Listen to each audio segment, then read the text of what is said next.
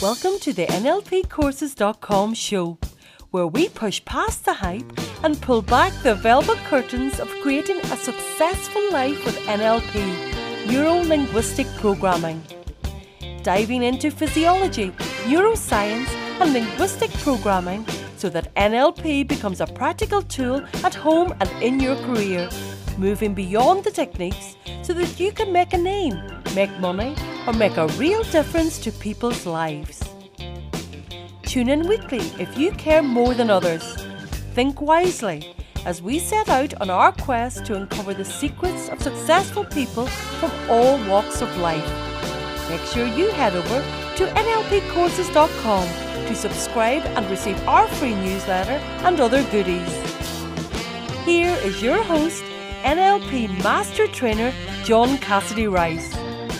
Have you ever wondered just how amazing language is? The right word at the right time can transform somebody's life. Hello, my name is John Cassidy Rice and I have the pleasure to be your host for this session. And we're now starting a series of podcasts about the language patterns of Milton H. Erickson, who took hypnosis off the stage and put it into the medical arena. And in this session and in this podcast, we're going to be exploring the mindset, which I think is a vital groundwork before we jump into exploring some of the different language patterns and possibilities they open up in communicating at multiple levels. And in fact, I think it's probably wrong to think of them as language patterns. Think of them communication that works at multiple levels, because it's not just the language. Now, to get the mindset correct, in my opinion, when exploring the NLP language patterns, which promises things like conversational hypnosis, transformation, connection, influence, persuasion, and all those things that go with learning to use language in a way that speaks not only to the conscious mind, but also to the unconscious mind. And I think that one of the things that's missing in a lot of exploring Milton Erickson is actually his mindset. I believe Milton Erickson was creative with language, and as an artist working with language to affect people's unconscious mind, he had this amazing ability to create transformation, and yet he was often playful and he tailored the language to the individual. So let's explore Milton language from a couple of different mindsets, maybe from the art world and from music, and see what we can learn from Milton and how different artists apply the mindset. So let's take Monet first, the great artist. Claude Monet achieved his fame as the initiator, the leader, the unwavering advocate for an impressionist style. If you haven't seen any of his work, it is incredible. And one of the things he tried to do is not to reproduce the scene faithfully by examining each and every detail, but he attempted to spot the impression, the meaning, the vision of a scene that gave him. So how does that apply to Milton Erickson's language patterns and how we can utilize them in everyday transformation of people's lives? What Monet said about his work was that he had several insights. He noticed there was no black in images, there were shades of colours. So he stopped using blacks. So essentially, he ignored the details, exaggerated the colour, and removed the black from his work. And his paintings come luminous. So what was his insight? He said, the colour of an object is modified by the light in which it is seen, by reflections from other objects, and by contrast of juxtaposed colours. And I believe this is what Milton Erickson was doing with language when he was working with various different clients. And I think we could take this as the foundation of thinking about Milton language.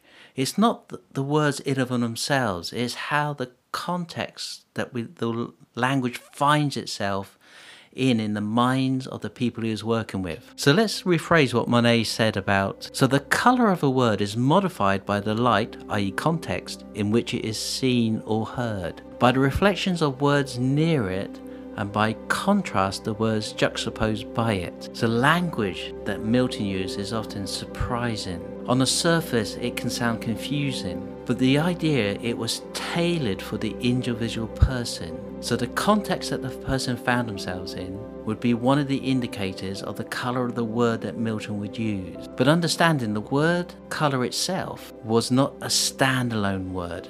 In fact, what happened was the words near it caused a reflection and created this contrast of dynamics. Now, Monet must have known a thing to do about language, but used his skills in a visual context from a painting point of view.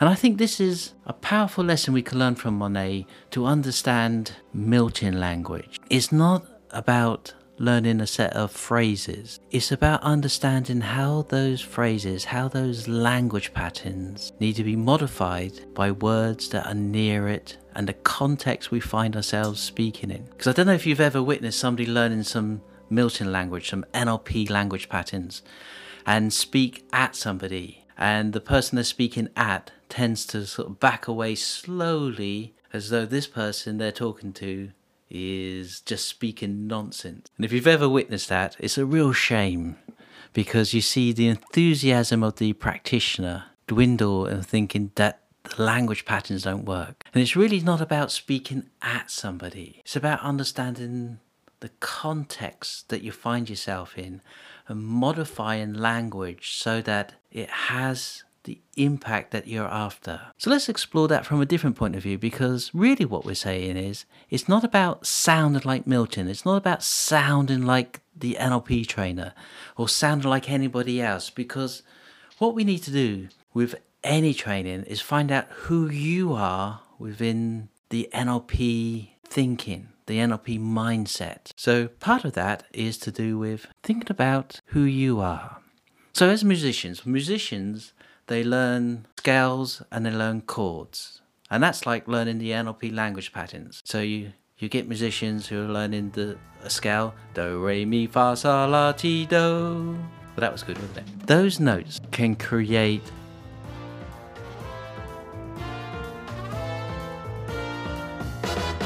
amazing music that's original, that's spontaneous, that's captivating. It can be a bland copy of somebody else. So there are people who take somebody else's piece of music and turn it into an original expression of the meaning that's held within that song, and they transform it to own it themselves. And I think that's really important to think about learning any technique, and especially things like NLP, whether you're learning hypnosis, whether you're learning coaching skills, psychodynamics, is not necessarily about learning about the techniques. And the techniques give us structure, they give us scaffolding. And some people get caught in a structure and scaffolding and can repeat step by step NLP techniques, processes, and often wonder why they're not getting the results that they're really expecting, because they're expecting the person they're working with, communicating with, to fit into a preconceived structure. Learn the structure. We can then bend the structure. We can play with the structure. And that's why musicians, great musicians, will learn scales, will learn chords, will learn progressions, so that they can then play with the parameters, play with the nuances, play in context, the song itself. And that's when they really own it. And this is why you get some musicians who are very good, but they sound like every other musician and don't stand out. And then you get amazing musicians who go through that process and come out the other side as original artists. Now, one of my favourite musicians, Ray Charles. And I had the pleasure of seeing Ray Charles live once, and I've got to say, it was totally amazing and unique experience to see Ray Charles played live. And I don't know what you know about Ray Charles, but at the start of his career he copied other, and one of the people that was very well known when Ray Charles started out was Nat King Cole. And there's some recordings of Ray Charles playing songs and he sounds exactly like Nat King Cole. And if he just stayed, sounded like Nat King Cole, and he was amazing at it. He really caught the essence of what it was to be Nat King Cole. We would never know of Ray Charles because he didn't find his own voice. And it wasn't until he found his own voice with a combination of what he learned from the masters like Nat King Cole and the other blues singers and jazz singers and jazz piano players and just all the other musicians around the time that would have influenced him. But it wasn't until he found his own voice did he have the breakout success and the satisfaction to be called an artist. Wow, we've gone around the fields just a little bit in this session. But one of the 2 points I would love to make really is, one is that we can learn NLP language patterns are just the start. And really what Milton Erickson was great at doing was having a mindset and being with the individual, being with the human being, understanding the context of the relationship that he was in with the person and the context of the person, challenges that the person found themselves in, and not just speaking pre-rehearsed patterns at somebody, but actually tailoring and modifying his language to resonate with the human being in front of them. So we've covered a lot in this session, and really it's all about mindset. And that mindset is being flexible. Yes, learning the skills, learning the patterns, learning the structure, and think of that as a starting place of finding out who you are with the language patterns and being able to be playful with this, to be able to explore, be fascinated, be curious about the impact that language has, rather than learning the language pattern, because it's not about the language pattern, because there is not the language pattern. There's language that has resonance with somebody and creates transformation, and each of us are wonderfully unique in itself. And the reason that the structure works is because we all have enough in common to really resonate at deeper levels. Well, so essentially what I'm saying is have fun with language, have fun with the NLP language patterns. So if you've got any questions as we start to build on the Milton language, i.e. how to apply it, how it's structured, any more questions about the mindset, do email me at john@nlpcourses.com. Until next time, have an absolutely wonderful, playful, artistic week. Go and look at some Monet, because if you haven't looked at any Claude Monet, just exploring different artists can help you become better at the NLP language patterns. Until next time, see you soon, have fun, be playful. Thanks for tuning in. You were just listening to the NLPcourses.com podcast show. If you enjoyed the show, please leave a review on iTunes.